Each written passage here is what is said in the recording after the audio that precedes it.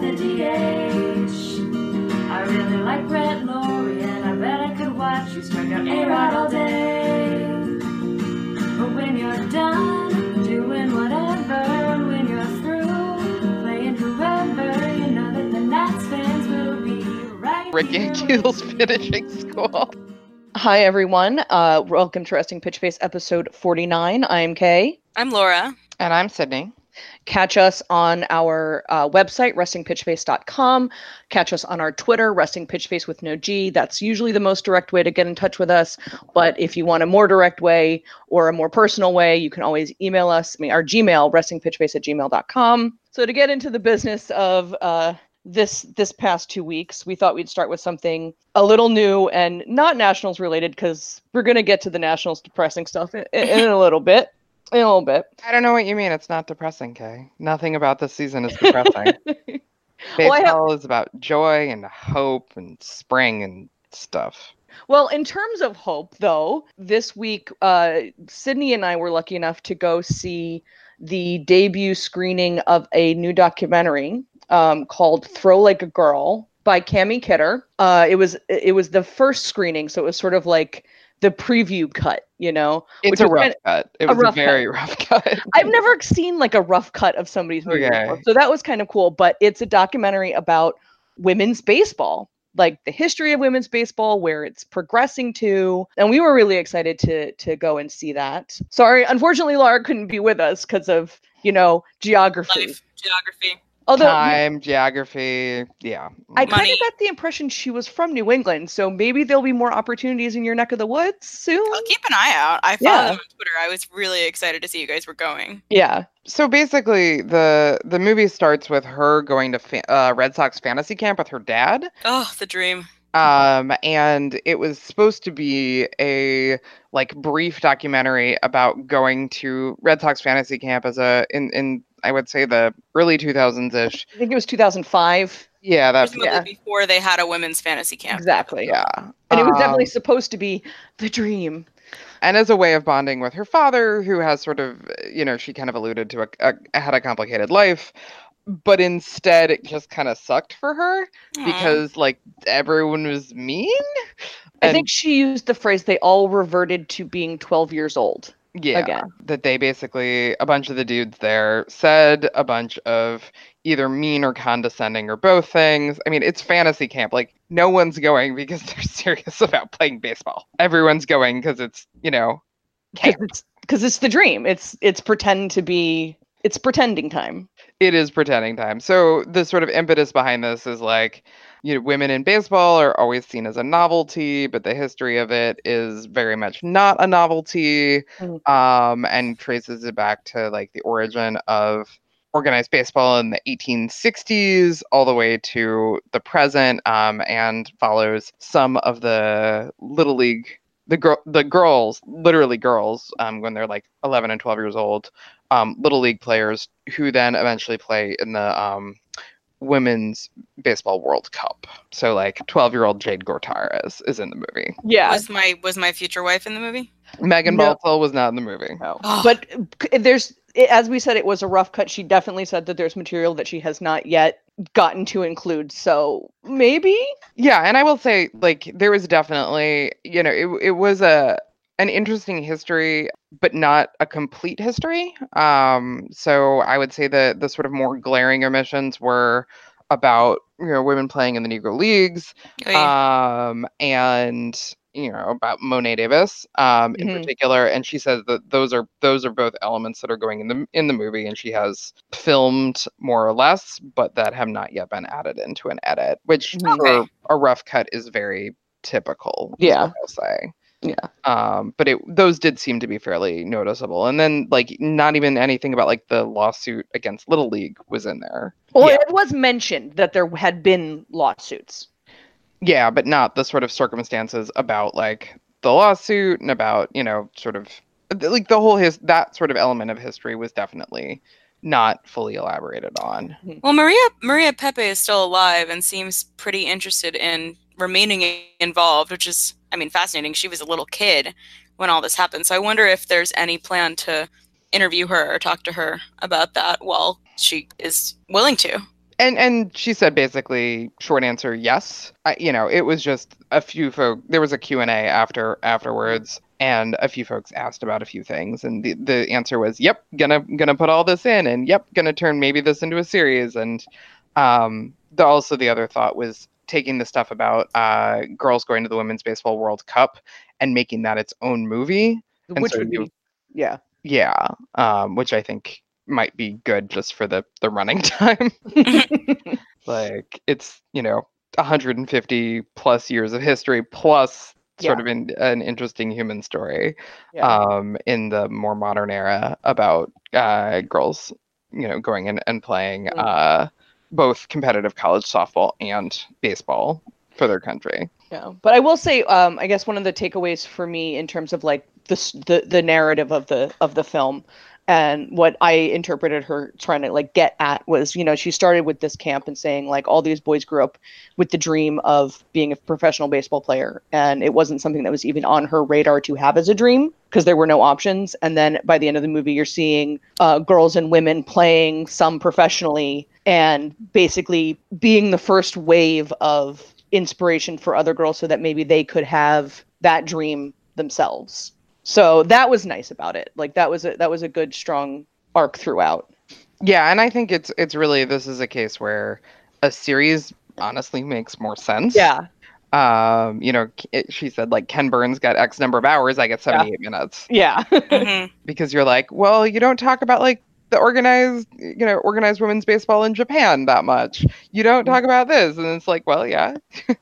There's 78 minutes. There's only so much. Yeah, I mean, Japan, that could be its whole own documentary, and I hope that it is someday because I would love to watch that. Yeah, I mean, and I don't necessarily blame her for being America focused, because that's the sort of perspective of like, it is a little bit different here when it makes no sense to be. So, but it was a good screening, and hopefully it'll be available to a much wider audience in the near future, because it is material that needs to be out there in a less disparate form, should I say. Somebody needs to collect this material and put it out there all in one in a package, Yeah, and I think what Sid was saying about how every time there's a girl or a woman in baseball, it's seen as a novelty. We need to change that, because it's not. Because women and girls have been playing this game and being involved in this game for as long as men have.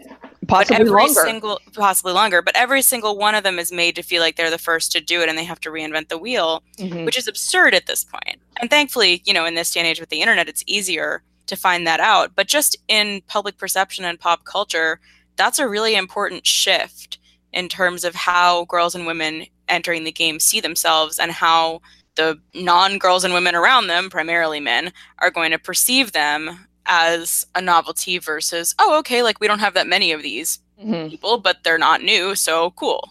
And to sort of add to, and I wouldn't say like the legitimacy of women in baseball, but like the sort of broader understanding of the narrative and acceptance.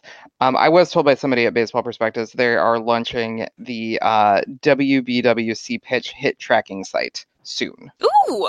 Yes. So if you would like to go and like sweat over Jade Gortaraz's numbers or Ayami Sato's numbers, you're allowed to do that now. I only want to sweat over Megan Baltz's numbers. I am very faithful to my future wife, but I appreciate having options. Yeah.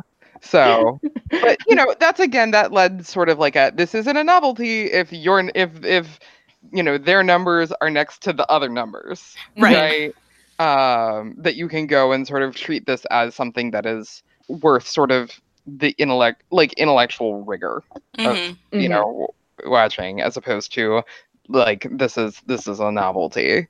And I think we talked about a long time ago that like I had somebody basically get snippy with me about like, well, maybe Johnson and Tony Stone and Connie Morgan, they played on like a not real team and blah blah blah, and you're like, that team also had Hank Aaron, like whatever you're gonna rewrite, and also Tony Stone didn't only just play on that team, but like whatever you're gonna kind of rewrite and sort of superimpose your clear preconceptions on, like that's not how that works. Just like the idea of people sort of retroactively impose the novelty narrative over women in sports a lot, and I think women in baseball in particular, like the fact that female pitchers have struck out major leaguers. And it's like, well, yeah, because like it's a novelty, it's a trick, blah, blah, blah. And you're like, yeah, but they did it. Mm-hmm. Can you do it? And like you can't. And frankly, like I'll take Ayami Sada's curveball against most dudes. They're gonna go, what the hell? And when you look at the sort of metrics of it in terms of spin rate and things like that, like you're like, no, this is equivalent-ish to a major league curveball. Yeah, and I mean, frankly, pitching in the men's leagues in Japan is not exactly the same as pitching in the men's leagues in the US. So it's still a good comparison, but it's sort of a multiple layers of transitive comparison. Yeah. But again, it's again we don't understand how this works or the history behind it, so we're gonna always assume that it's a novelty, it's a first, it's a blah blah blah, when it's like, eh. I would also say, I mean, not to be even more negative on this particular thing, I don't think it's a it's a deliberate choice to view it as a novelty. Like, I'm not sure, like, you could hand people stacks of proof, and I think they would still go, oh, it's a novelty. And even Pitch, which I loved, the show, it's been a few years now, so I feel like I need to explain this. The show about the theoretical first woman pitcher in MLB, they kind of had a whole shtick with her trick pitch. And it's like, okay, well, if we're going to call things trick pitches, is a knuckleball not a trick pitch? Do we not everything? have...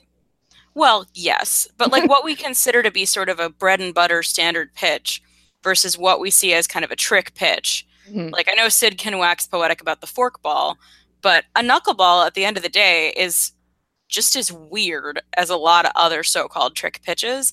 And yet, because men throw it relatively often, knuckleballs, while still seen as pretty weird, are not seen as a gimmick. Yeah, and I also think that there's the case for, like, and we're going to talk about Anibal Sanchez. Laura's got some feelings about Anibal Sanchez. But, like, Anibal Sanchez, like a lot of aging pitchers, has gone from speed to deception. And placement, supposedly, and we'll get into this supposedly, but like the trick, and I'm putting that in air quotes, is to have like a bunch of different pitch types that you pitch at a bunch of different locations and velocities. So that occasionally means something that you're like, if you sped that thing up, it'd be an ephus, but like it is like a 59 mile an hour something. And like the power of that is to compare it with an 85 mile an hour something else. But like the trick is the variation and not necessarily like the overpowering speed. And this is something that a lot of older pitchers do to, in some cases, incredibly good effect. Yeah, and when they're the ones doing it, it's strategy, it's location, it's deception. It's command, it's filthy, it's placement, it's, not everyone's going to throw Jordan Hicks's slider, thank God. But if you have Jenny Baker doing the same thing, it's a trick pitch. Yeah, yeah. And if you have somebody who's like, I also have a 30 mile an hour variation in my pitches, it's just that the top one tops out at about 80 miles an hour, that's again like that's still hard to hit because you don't necessarily know what's coming, which is the point of that variation. Yeah. So speaking of Tony Stone, I can't remember if I've talked about this on the podcast already or if I've just talked to you guys about it offline, but Tony Stone is coming to Off-Broadway. So for any of our listeners in New York, we now have dates, locations, tickets. So Tony Stone is the name of the play as well as the name of the subject. And it's based on the biography of her, Curveball, by Martha Ackman, that I reviewed on our website a while ago. One thing that I think is worth pointing out is that although the biography, Martha Ackman, is a white woman, the play adaptation was done by Lydia Diamond, who's a black woman. And I think there's some nuance there. Because I saw a staged reading of it a couple years ago at Radcliffe when it was in development. And I think there's some nuance there that Lydia Diamond picks up on that was maybe a little flatter in the biography. So Roundabout Theater Company in New York is debuting the play, and previews start on May 23rd.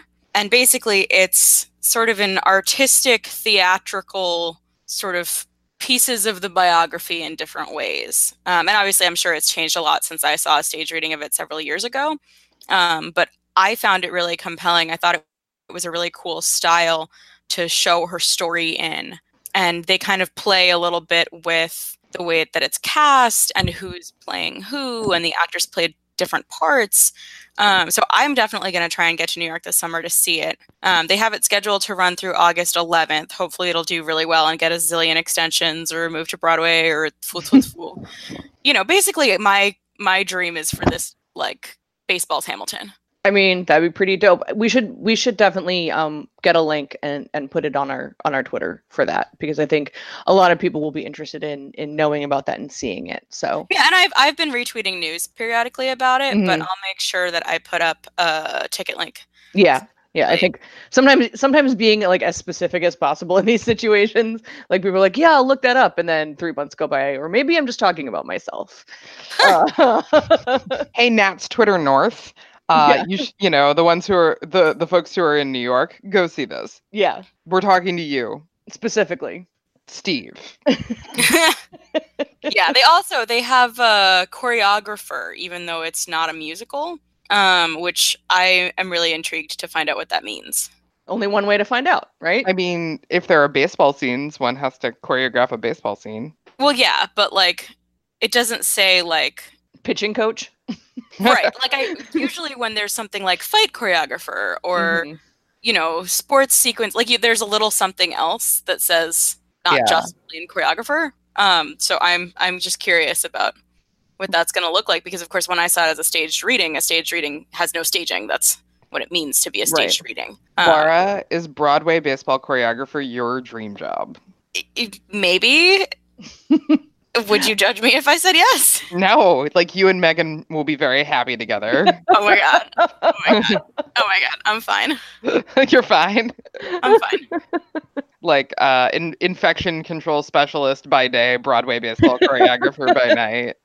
Infection control specialist for MLB. For MLB by day, Broadway baseball choreographer by night. I mean, that's how you learn the ins and outs to bring to the choreographer's job. So yeah, that's the dream right there. That's like everything I love, all in one place. Baltzell spouse, like yes, you can just call me Mrs. Anyway, my psyche notwithstanding, go see the Tony Stone play. Yeah, this is a slightly hard transition just because it's going from like, hey, things that are mostly positive to and MLB. Yeah, well, there's a lot of and MLB this year and this decade. So so I didn't think that the Marlins Spanish lessons article was all bad. There was some stuff in it. Let's talk about the Marlins. That's good. It's mixed. I had to laugh at Jeter in that article. Well, I have to laugh at Jeter all the time. Well, yeah. Yeah. Better than being extremely angry at Jeter. What was funny specifically about Jeter in the article? Just the way that so for those who didn't see it, there was an article about the Marlins implementing required Spanish lessons for their minor leaguers up to a certain level, and then it's at a certain point the collective bargaining agreement doesn't allow teams to require classes, which I thought was really, really interesting, actually. And I assume there must be some reason that MLB has abused in the past for that to be in there. Yeah, I mean, I would assume it'd be like forcing players who do not speak English to take English lessons, and the players union being like, maybe don't. It also makes me think of the forced etiquette lessons in the AAGPBL. Honestly, let's do that. Like, I want to see them all walking with books on their head, because you know what, they'd be really good at it because they are freaking professional athletes. Somebody teach Noah Syndergaard how to cross his legs like a lady. I'm also pairing this up with what we've talked about before of like, and here's how you properly load a dishwasher. Oh god. That was Mac, wasn't it? This is Rick Ankiel's job for the Nationals. Rick Ankiel's finishing school is amazing. Yeah, I mean, I'm on the one hand, I'm like, yeah, maybe don't require classes, but on the other hand, I feel like, you know what? Nutrition classes, lessons in a language, you know, this actually ties in with the international draft versus how they handle international like recruiting of players in the DR specifically. Like, they're very clear. A lot of these literal kids quit school at age 10 and 11. Mm-hmm. And I got like pissy with Nationals Twitter, like the Nationals Twitter, when they're like, some 20-year-olds are taking finals. These 20-year-olds are hitting homers, and I'm like, Ooh. yeah, because But is that a good thing? yeah, there's a lot to unpack on that one. And so, I understand why not making players take lessons in English. Like I would understand that. But I do think that there might be something where like the Players Association and MLB can get together and be like, no one should be forced to, but these are things that should be offered. Financial literacy, for instance. Definitely financial literacy. And heavily incentivized, and maybe we say. Like, it's not mandatory, but maybe it's a really good idea for you to do it. And stuff like GED classes, I feel like, particularly for the guys who quit school young, if baseball doesn't work out for them, or even if it does, but it just doesn't last forever, not that everything you learn in high school is absolutely vital for later life, but there's some stuff in there that's pretty helpful. Mm-hmm. It's also just opportunities open to you if you have a piece of paper that says you have done that thing. Yes, absolutely. Like there's also that point of the point of the GED is not to have a GED necessarily, though that is helpful.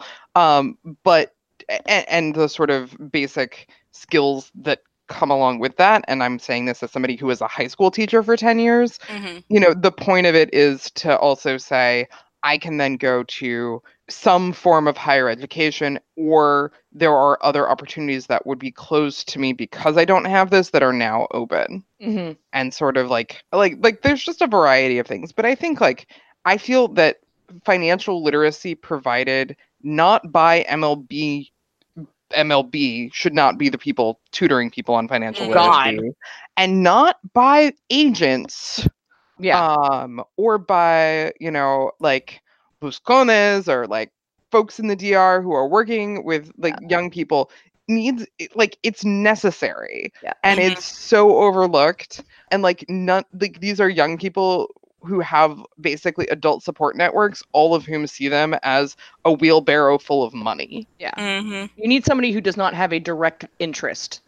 I mean, that seems like a weird thing to say about like a teacher, but like that person does not stand to benefit from the results of their information teaching that they're given. Exactly. Yeah. And I mean, I think that's something like we're talking about this specifically in the context of international players, and I think that's like it's doubly important in those situations.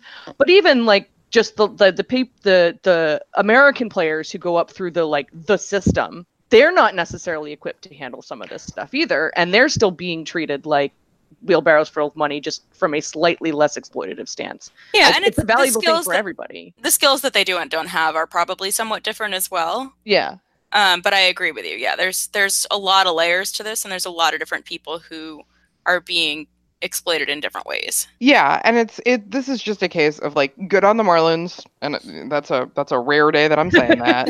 But like a lot of other teams are doing it, and I think we've talked about the example of like Wilmer Flores had to learn English by watching frickin' Friends episodes. Yeah. Like that's not a charming anecdote. That's an organizational failure. Yeah. I also think that like making English speaking players have to learn another language also builds in people an inherent sympathy for the struggle of learning a language while doing something else. Yeah. And the article goes into that in a sort of a glib way, honestly. And that was one of the only things where I was like, this is maybe not a fair comparison, where Jeter was talking about like, yeah, there's places in Miami, like you can't order food if you don't speak Spanish. And on the one hand, I was like, yes, ordering food is a thing that is difficult if you don't speak a language. And on the other hand, I was like, this is perhaps the least high stakes example you could have chosen. I will say in Miami, the default really is Spanish very consistently. It is hard to navigate some parts of the city. And again, I worked at, I've gone out to schools there. So this is like not a case of being on a main strip if you can't communicate with the people around you. So like that is a little bit of survival Spanish. Oh, I'm sure it's true. Yeah. It's just still coming from Derek Jeter. Yeah. Yeah. Who wouldn't answer questions in Spanish for the story because he didn't feel like he was there yet, which is fair, but also just sort of the way that they have classes at the different levels. So he has classes with like his classmates or other people in the executive office, which kind of bummed me out because I really liked the mental image of like Derek Jeter humbling himself by taking classes with the English-speaking AAA guys. I found that idea really charming, and I was bummed that he was not actually doing that. And then on top of that, he has a private tutor twice a week, and he still wouldn't even try to answer a couple of questions in Spanish for the article, which players had done. Yeah. Players, as part of this whole thing, were like, yeah, let me give it a shot. Like, this will be fun. And also Tutor wouldn't do that. And also, just to go back to the players who are learning English as their second or potentially third language, they don't have a choice. Right. Like, they have to answer interview articles constantly in their non-native language. Well, yeah, if they don't have the team-provided interpreter, which they finally have to have. Better than it used to be, absolutely. Yeah. I do think that there's a point where, like, when you're looking at sort of phases of bilinguality, like, not wanting to answer stuff is fairly typical for certain phases of it. Like, listening and reading obviously come online vastly before speaking or writing do. Mm-hmm. And like, I get that, but of course Derek Jeter doesn't have the self-reflection to go, I don't want to answer this in Spanish, and I now understand my players who don't want to answer in English. Right, that's not where he went with it. Yeah. Or if it was, that's not how they quoted him. And I can I broaden who I think should be learning Spanish beyond just the team and the front office and all of that? I feel if you're a beat reporter at this point and you're reporting on baseball and you do not speak Spanish, you need to start learning. Yep. I agree. Get off your ass or sit on it. There's Duolingo, which is not perfect, but but it's fine. It's helping me a little bit. But like, frankly, like the fact, I'm going to still beat on the fact that the Washington Post always quotes players who don't speak English as their first language verbatim and doesn't frickin' put any accent marks in any of their tweets, just genuinely at this point is beyond like an oversight and into sort of like an insult. Mm-hmm. And like the accent thing is definitely not a policy because I want to say Jorge Castillo did it consistently. I don't have any reason to disbelieve you on that one. And also, I mean, I'll say this, like, it's really, really easy to put accent marks on your phone. I am useless at that on a computer, but it's very easy on your phone. I have a couple keyboard shortcuts set up on my computer, but first of all, Microsoft Word has Spanish autocorrect. And there's copy and paste. Multiple modes. Yeah, and second of all, half the time if I'm typing something on Twitter and one of my keyboard shortcuts isn't working or it's not one of the letters I have a keyboard shortcut set for, I just Google a word that I know has it and I copy it. Yeah. Well, so the other thing is, if you're on a Mac, you just hold the key down, and it puts a little hover over button that you can just same as on the click. iPhone? Yeah. Oh, nice. And you can also just Google the player's name and copy and paste. Like, if you're not sure how to do accents on Anibal Sanchez, guess what? Right. Well, I'm referring to like tweets and stuff where, I'm sure they're not tweeting from a computer. When they're, live tweeting these situations, I'm sure they're live tweeting from a phone, and it is literally the easiest possible thing to do on a phone. Mm-hmm. Yeah. But like a beat writer for the Dodgers, actually, people like he didn't put the accent mark on Kike properly. Like he spelled it out and then put like an apostrophe, and everyone's like, you just hold the keyboard shortcut down, or you Google it and you cut and paste. It's easier than what you actually did. Yeah. And like, this is not that hard. And like, regardless of how a bunch of fans, including Jewish fans, feel about this, Kike has asked you to do it. Yeah. Why are you disrespecting the bend and snap that way? So I tweeted a line from the Legally Blonde musical in response to that, and I was very disappointed by how few people knew what I was quoting. I think I've seen the musical once. I mean, I've never seen the musical. I've just seen the movie. Yeah, so the musical number in the musical, that whole scene is a musical number. Okay. So the whole bend and snap, there's like all this additional choreography and they're singing about it, and I put up a line from that and everybody didn't know what I was talking about and it made me sad. I wonder if Kike knows the musical. I wouldn't be surprised. I would not be surprised either. Are we just like having a moment for like Kike doing the bend and snap?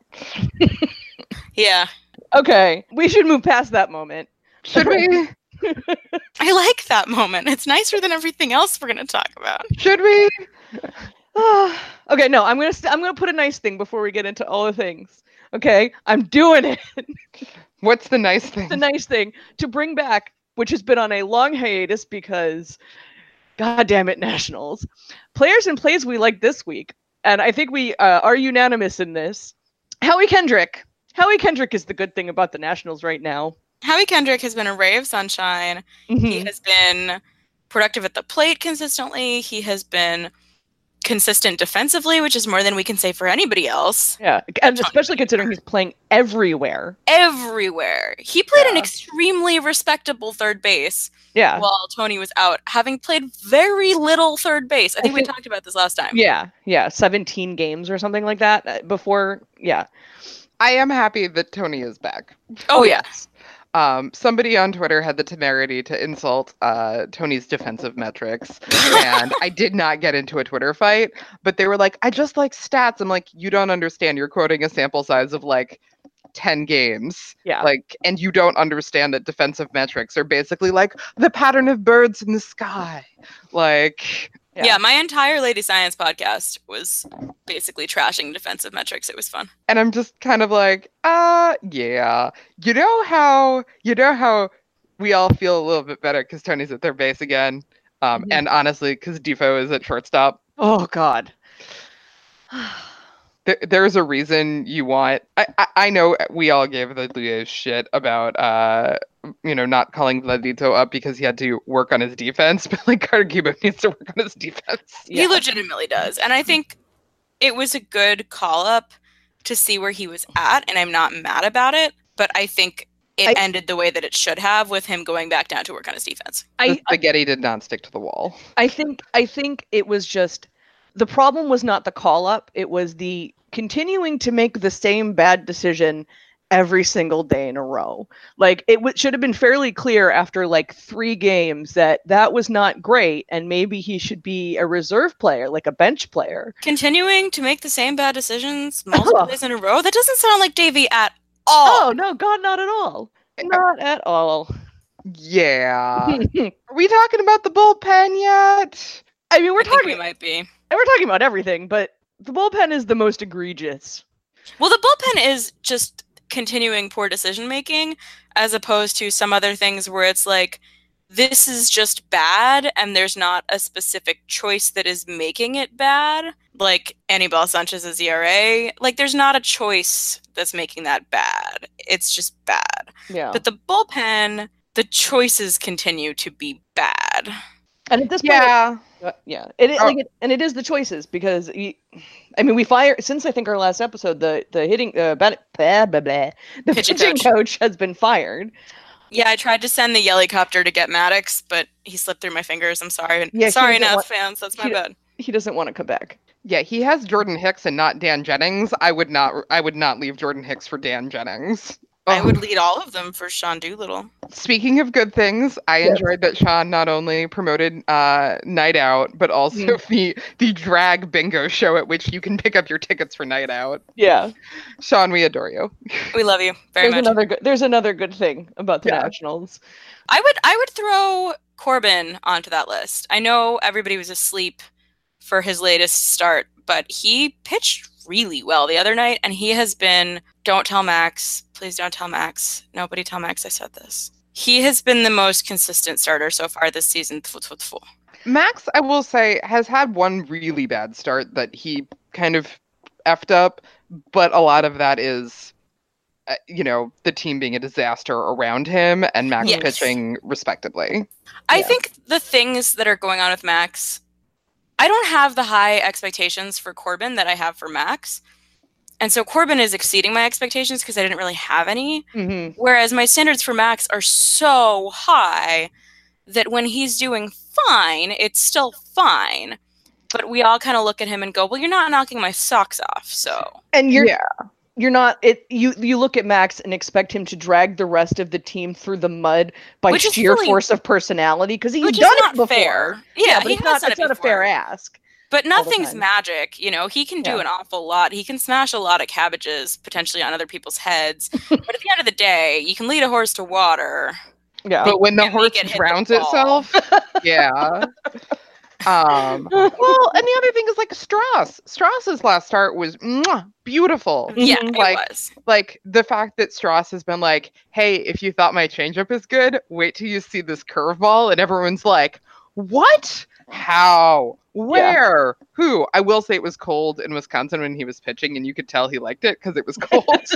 Yeah, I think he found his groove in his last few starts. Yeah. And I'm very happy with how he's been looking. But again, I still think Corbin kind of started the most consistently and has stayed the most consistently. So if we're ranking them based purely on consistency, I stand by my Corbin choice. That doesn't mean that I'm thinking anything bad about Strauss. I'm very, very happy with where he's at. But I mean, Sanchez is basically occupying the same space that Gio occupied 2 years ago.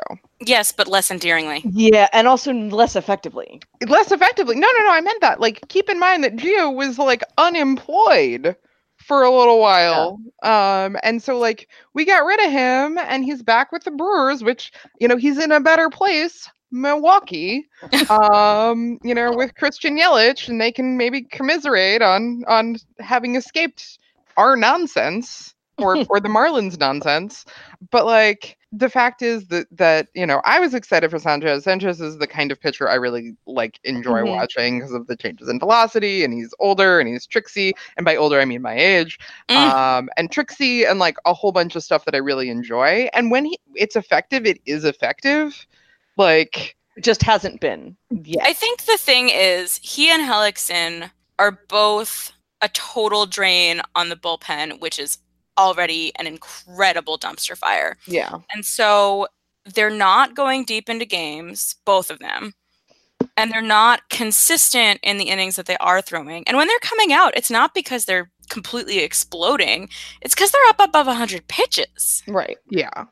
No, I agree with all of that.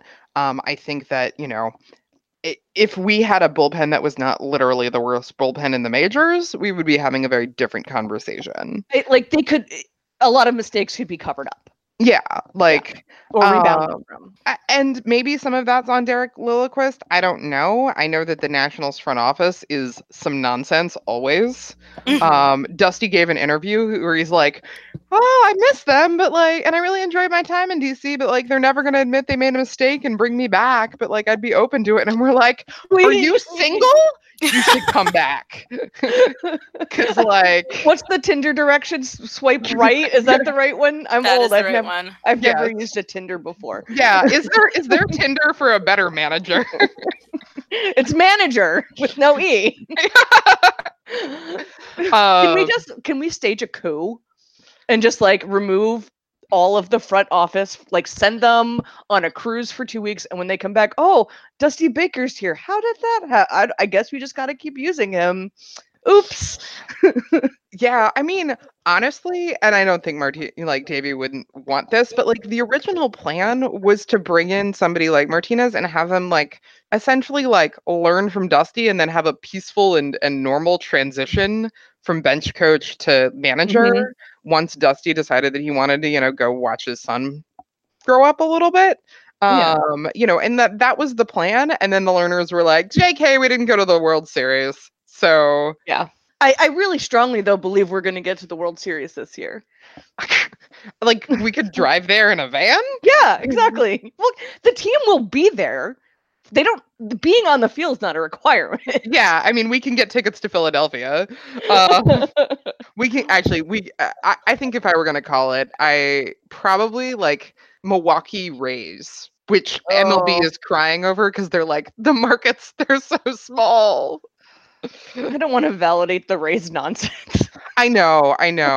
Somebody shared a Harry Potter sorting for MLB teams. The Nationals got Ravenclaw, and I'm like, what's opposite Ravenclaw? It's not Hufflepuff. It's just, I was like, first of all, it's some Slytherin bullshit. It's all Slytherin bullshit. No, we're the fifth Hogwarts house of, I don't know, one of the weird ones. Squib. We're squibs. We're squibs. We're the Filch of baseball. Without the smart cat. Well, no, we have a couple of smart cats that put together make one Mrs. Norris. Yeah. But the rest of us are squibs. But I'm the Rays are not Ravenclaws. That is some Slytherin. I want to underpay people, so I'm going to look at numbers and nonsense. All front offices are Slytherins. 100% no deviation. But all front offices are Slytherins, but it's like the joke about medical school. Somebody always has to be the last student in the class, right? So, but is still a doctor. Some front office is the worst Slytherin. I mean, it's the Astros. But actually, so this is back to the article about the international draft. Speaking of Slytherin-ass moves, they want to institute an international draft, supposedly because basically the system by which Dominican and Venezuelan players come through is incredibly corrupt, and players are often giving up like 40% of their signing bonuses and basically being drugged by their coaches and scouts at the end, like having handshake deals with teams at age 13 and 14 and dropping out of school. And the solution that MLB comes up for it is pay them less. Well, that's their solution to everything.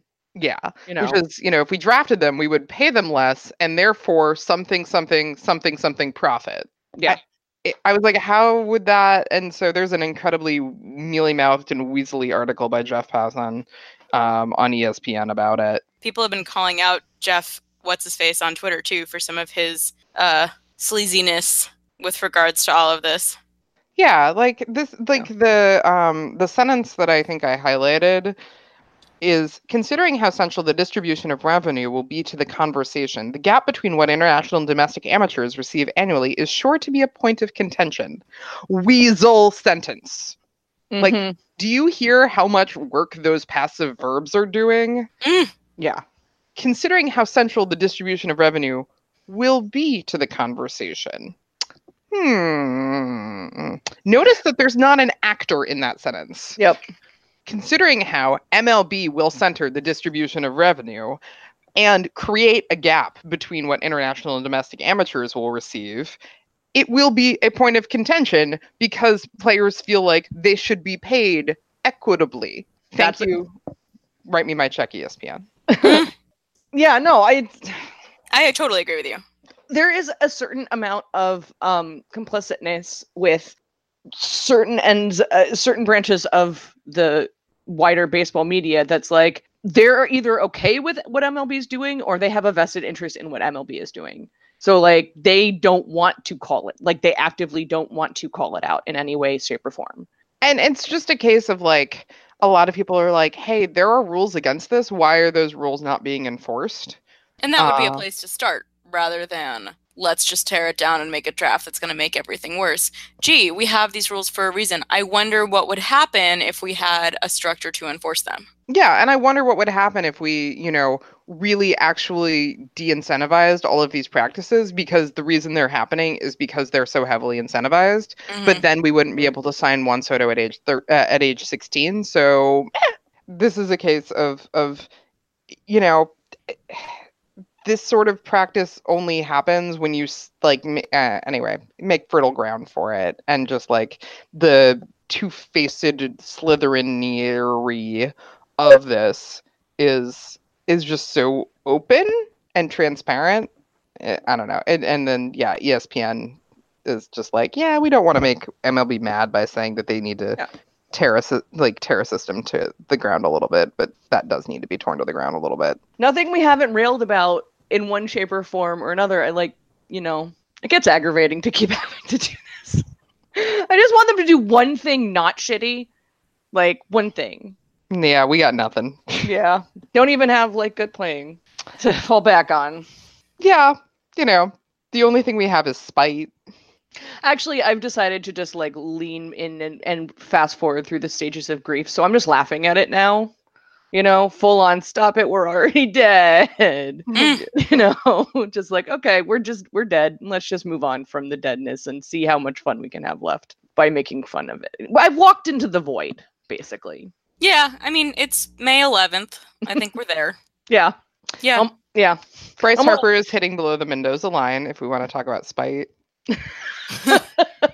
His OBP is still good because he walks a lot, so I'm a big fan of that. But this is not a case of you pulled out the keystone and the ecosystem collapsed. No, and he's doing the exact same thing now he was doing last season. He's hitting homers and he's walking, and that's all he's doing. Mm-hmm. And when it was us, it was frustrating, but we had to make a lot of excuses for why it was still good because his OBP was still good, which is true, but doesn't really feel true when you're losing. And now at least it's happening to somebody else. Nah, nah, nah, nah, nah. I did kind of want to tweet at Philly's Twitter, who I have, they're fine. Be like, did he fix his neck? The answer is no, he didn't. His neck?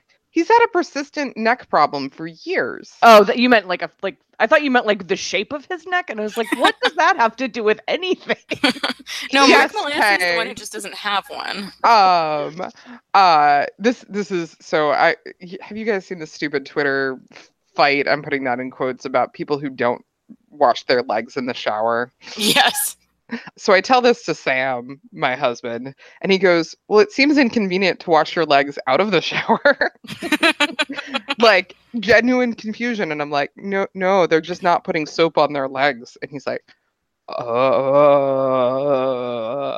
like that hit a point for him. Now, keeping in mind, he also will not moisturize his own elbows because he is suspicious of lotion. So we're working on things.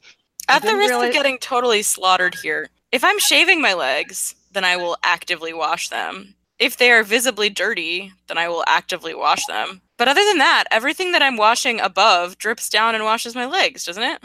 I don't really care what people do in the shower, so I'm certainly not going to roast you. I don't know that I've ever paid the slightest bit of attention to how I wash my body, other than it gets clean. So yeah, I'm not going to judge you. My legs are clean. Nope, I'm on team wash your legs. That said, I mean, 100%. I didn't realize that moisturizing your elbows was a requirement. So, like,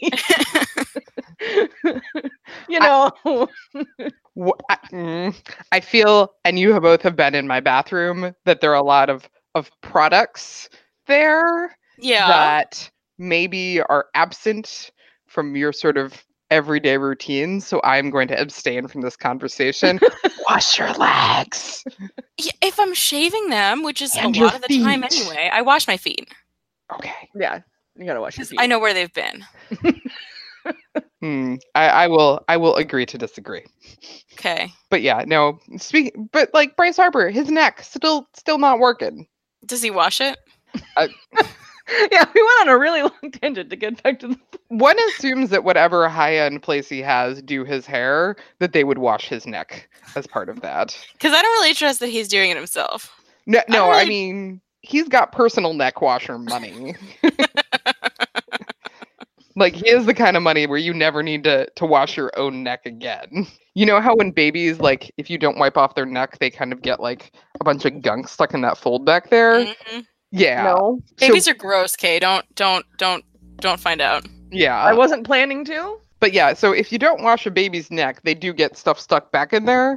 And so I feel like Bryce Harper probably can just pay somebody else to get rid of that. See, all I'm picturing right at the moment is Bryce Harper going to like the PetSmart doggy salon to pay for grooming, which is an interesting impression, but not, I think, the takeaway we want to have from this. Does he wear his direwolf costume when he goes to do that?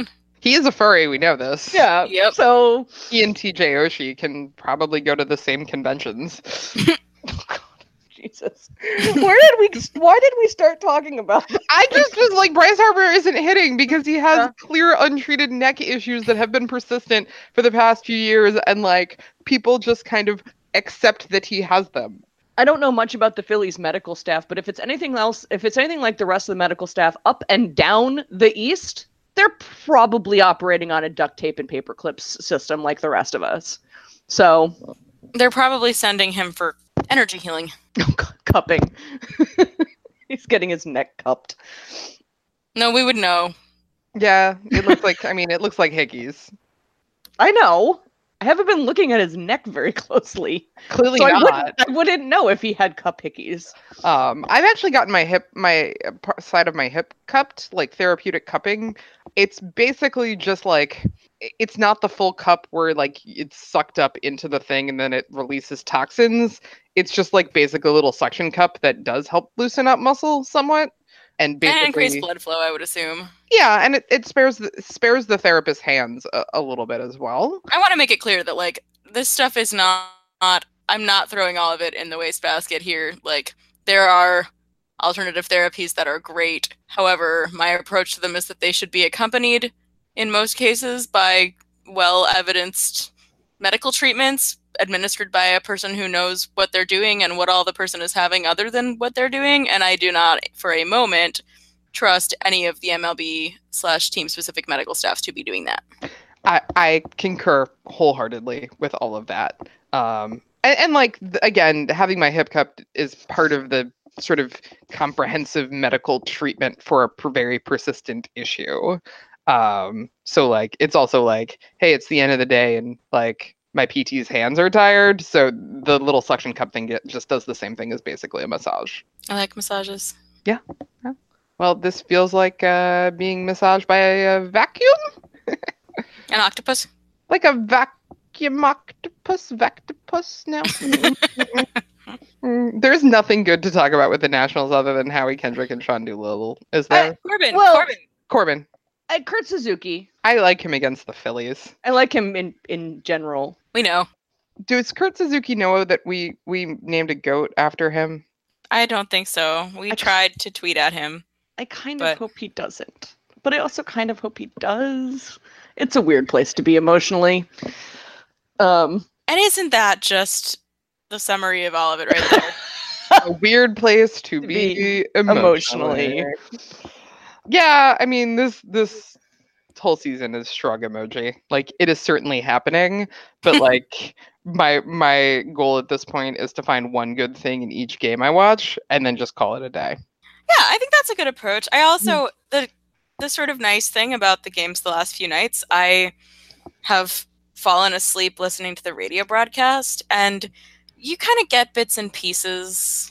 You know, you're in and out. Somebody did something, and then you fall back to sleep, and then somebody made a good play, and then you fall back to like. I feel like I've entered like this baseball dreamland where like I don't really know what's happening. It's just kind of there and soothing. Yeah, I'm mostly like, hey, one good thing has happened. I'm gonna leave it there. Like turn the game off? No, or like emotionally leave it there. Yeah, emotionally leave it there. Yeah. Like, find the one good thing that's happened and emotionally kind of go, okay, all right, I'm good. I'm done. Yeah. I'm just at nothing matters. So why worry about it? Why worry about it? Nothing matters. Like, it's fine. So you're just nihilistic. Yeah. Yeah. Is mine optimism or realism? I think yours is realism. And yours I'm just is magical realism? Yeah, I was going to say surrealism, but actually magical realism is better. Okay, so nihilism, realism, and magical realism. Sounds like us. That sounds like a very niche bookstore. I'm sure Sean's reviewed it on Twitter. I was going to say, that sounds like a place that Sean would be. All right, we were in that bookstore an hour after he was. We just missed him. I'm so do we want to talk about Queer Fancy Stats? Oh, sure. Yeah, so Queer Fancy Stats based on Sean Doolittle's Gimli continues. That is, for those who missed the last episode, a measure of the leverage. So basically the leverage of the game when he is entering it. So the May total is at $8.32 thus far. And I believe it is still a donation to Smile, but I will double check on that. And he's also, as we mentioned earlier in the episode, he's been really great about promoting things for the upcoming night out, which I want to say is June 4th. It is. Yeah. Yeah, so June 4th, there's special tickets to get the Rainbow Curly W shirts included, or you can just get a regular ticket and wear your own Rainbow Curly W merch if you have it already. But yeah, you can find the special tickets on Sean Doolittle's Twitter. I was going to say, one good thing that did come out of a bunch of nonsense without sports that we're not going to get into was that Mel Magazine is also matching Queer Fancy Stats donations. Yes. So thanks, Mel. And I was just going to ask, this is actually the question I meant to ask before. This is the first time the Nationals themselves have participated in this. Am I correct? Like, what I remember from last year with Night Out was that it was basically a group of people organized it themselves. And you paid because they made their own T-shirts and they bought a block of tickets together, and that was the extent of it. Now it seems like the Nationals are actually the ones doing it. Am I reading this wrong? The Nationals have promoted it in the past, right? Whether they were the ones who created the special ticket block, or whether Team DC was the ones doing that. I'm not sure. They have promoted it, albeit much less so than other in the park events, as an official in the park event for several years at least. But it may have shifted in that they're the ones that are actually doing the ticket block. I'm not sure on that. Because I got an email from them being like, if you want to do their guaranteed giveaways for the special promotions night, and Night Out was one of those special promotions. And I was like, I don't remember the team ever being directly involved before, other than like tacit approval. And it's through the MLB Ballpark app, which is a garbage fire in and of itself. Oy. But like it is a case where you can, if you're a season ticket holder, I think like basically do something in order to convert one of your tickets to a Night Out ticket via the app. Yeah.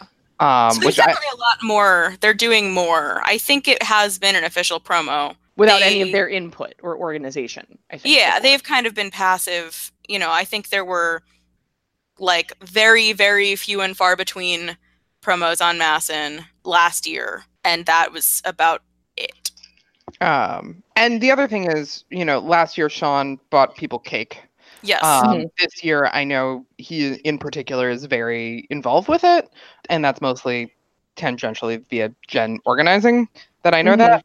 But certainly he has promoted it on Twitter and continues to be a great ally. Yes, and it's definitely the most a player has been involved. I think it had gone on pretty much under the radar of the players and their families until 5-ish years ago when Erica May Scherzer started promoting it herself. But to my chagrin, Max never got involved. But that was the beginning of any of the players or their families having anything to do with it. And then Sean and Aaron really just took it up to the next level.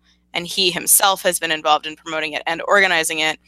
And they're both involved with Smile. So it's nice to kind of track its growth, I would say. This is a good thing that the Nationals are doing. There's a trajectory here. It was a good thing to have originally, but it was very much a baseline. Then Erica got involved. Then the team started promoting it on Masson for the first time. Now Sean and Aaron are involved for the second year, and it's getting bigger. Like, I think this is actually a very good trajectory to be on. I think, as frustrating as it is to see the team not really do anything initially, they are slowly getting more involved, and I think that's great. And I think it's important that they hear from us that we think that's great. Yeah, I mean, how do I put this? Way to get on board, guys, with the most liberal fan base outside of probably Oakland in the country.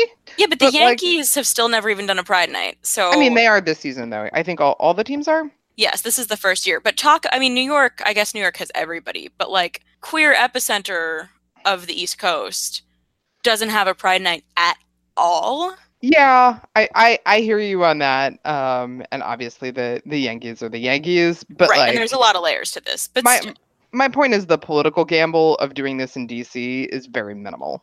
True. Yeah. And so like I'm happy to see that the team looked at it and said, "Oh yeah, turns out I think fine." I think they looked at their pocketbooks and were like, "Ooh, we could actually profit off of this one." Yeah. That's the cynical take on things. Well, no, of course that's what they're doing. What do you think the rainbow merch is all about? They don't care how happy it makes people. They care that we buy it. Yeah. No, but I'm happy to see that the team is involved. I'm happy to see that the players, that he's involved. And at the very least, and this is the least, all of the other players have kept their damn mouths shut. If they got nothing nice to say, they should not say it. Yeah. So is sort of the feeling. I will say one of the issues that the Queer Fancy Stats version out in Colorado is having is that Daniel Murphy isn't hitting. Talking about spite. Yeah. Talking about karma. Talking about everything. But yeah, so I think they might be considering how to do that in such a way to actually raise a little bit more money. Yeah. That would be the ideal situation. Daniel Murphy not hitting and a lot of money being donated. I feel like they should have money donated for both his hitting and defensive miscues. So, spite. This episode is brought to you by the emotion spite. It's one way to live. It's the only way to live if you're me. Can I also very quickly plug something I wrote for Short Relief, yes, which was please. about bees? About bees? It was about bees. I haven't read it yet. It's about bees. And not Steven Strasberg. No, it was His beard. about Okay. no. So there were bees that delayed a Cincinnati Reds game. And basically, as it happened, one of the fans who was in attendance was an apiarist, who helped them corral the swarm, and I mean swarm literally, of bees Yeah. into a box. Because it was bees as they're swarming are actually seeking out a new hive location. Mhm. So they're pretty docile when they're doing this behavior. Derek Dietrich dressed up and pretended to spray them, and I'm like, don't harm bees, Derek Dietrich. Didn't they put them into a bobblehead box too? I think they probably did. There would have had to been a fairly small number of bees to fit in a bobblehead box. No, like one of the big boxes Oh, that like has that all the the- little bobbleheads. Okay. Yeah. Yeah. So yes, they did put them into a giant box, and they only delayed it by like 18 minutes too. So like they only delayed the game by a little bit. Long enough to make a matzah. You know- Long enough to make a matzah or a giant box of bees. I find it odd considering it seems like almost once a year a game gets delayed by bees. I'm surprised this is the first time there's actually been an apiarist in attendance. Yeah, and this is a guy who'd apparently been an apiarist for years and years and years before. So like he's a long term in terms of like understanding what to do if you have a swarm of bees. Yeah. But to all you kids out there, as FP would say, if you see a swarm of bees, do not pretend to spray them. Call an apiarist. In at least Montgomery County, this is a hotline.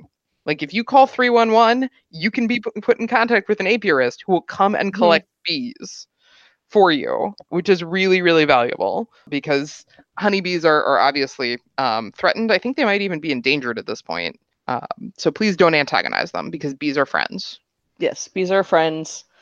All bees are friends, regardless of even if they're honeybees or not. And don't try to guess at which type of bee it is. Just protect.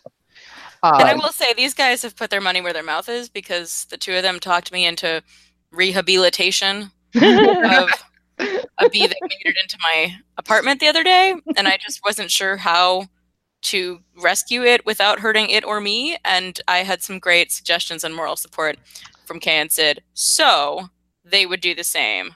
Bees are positively phototoxic, so when one gets in your house, turn the lights off, open a window, and if it's daylight, they will fly towards the light. It worked. It does. I had a classroom and we had carpenter bees that would come in fairly frequently. Yeah. So we had a little biology lesson called "Stop Screaming, It's a Damn Bee." Look, the lights are off. The bee went to the window. This is what phototaxis is. Let's break that word down, I guess. Sorry. Yeah. Michelle Rhee, the former chancellor of DC Public Schools, once ate a bee that came into her classroom. On purpose? On purpose, because she's many things, none of them good. But what you should do is turn the lights off and open a window. Yeah.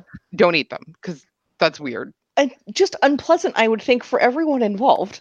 It was to assert her power over the bee. Yes, because that's how bees understand things.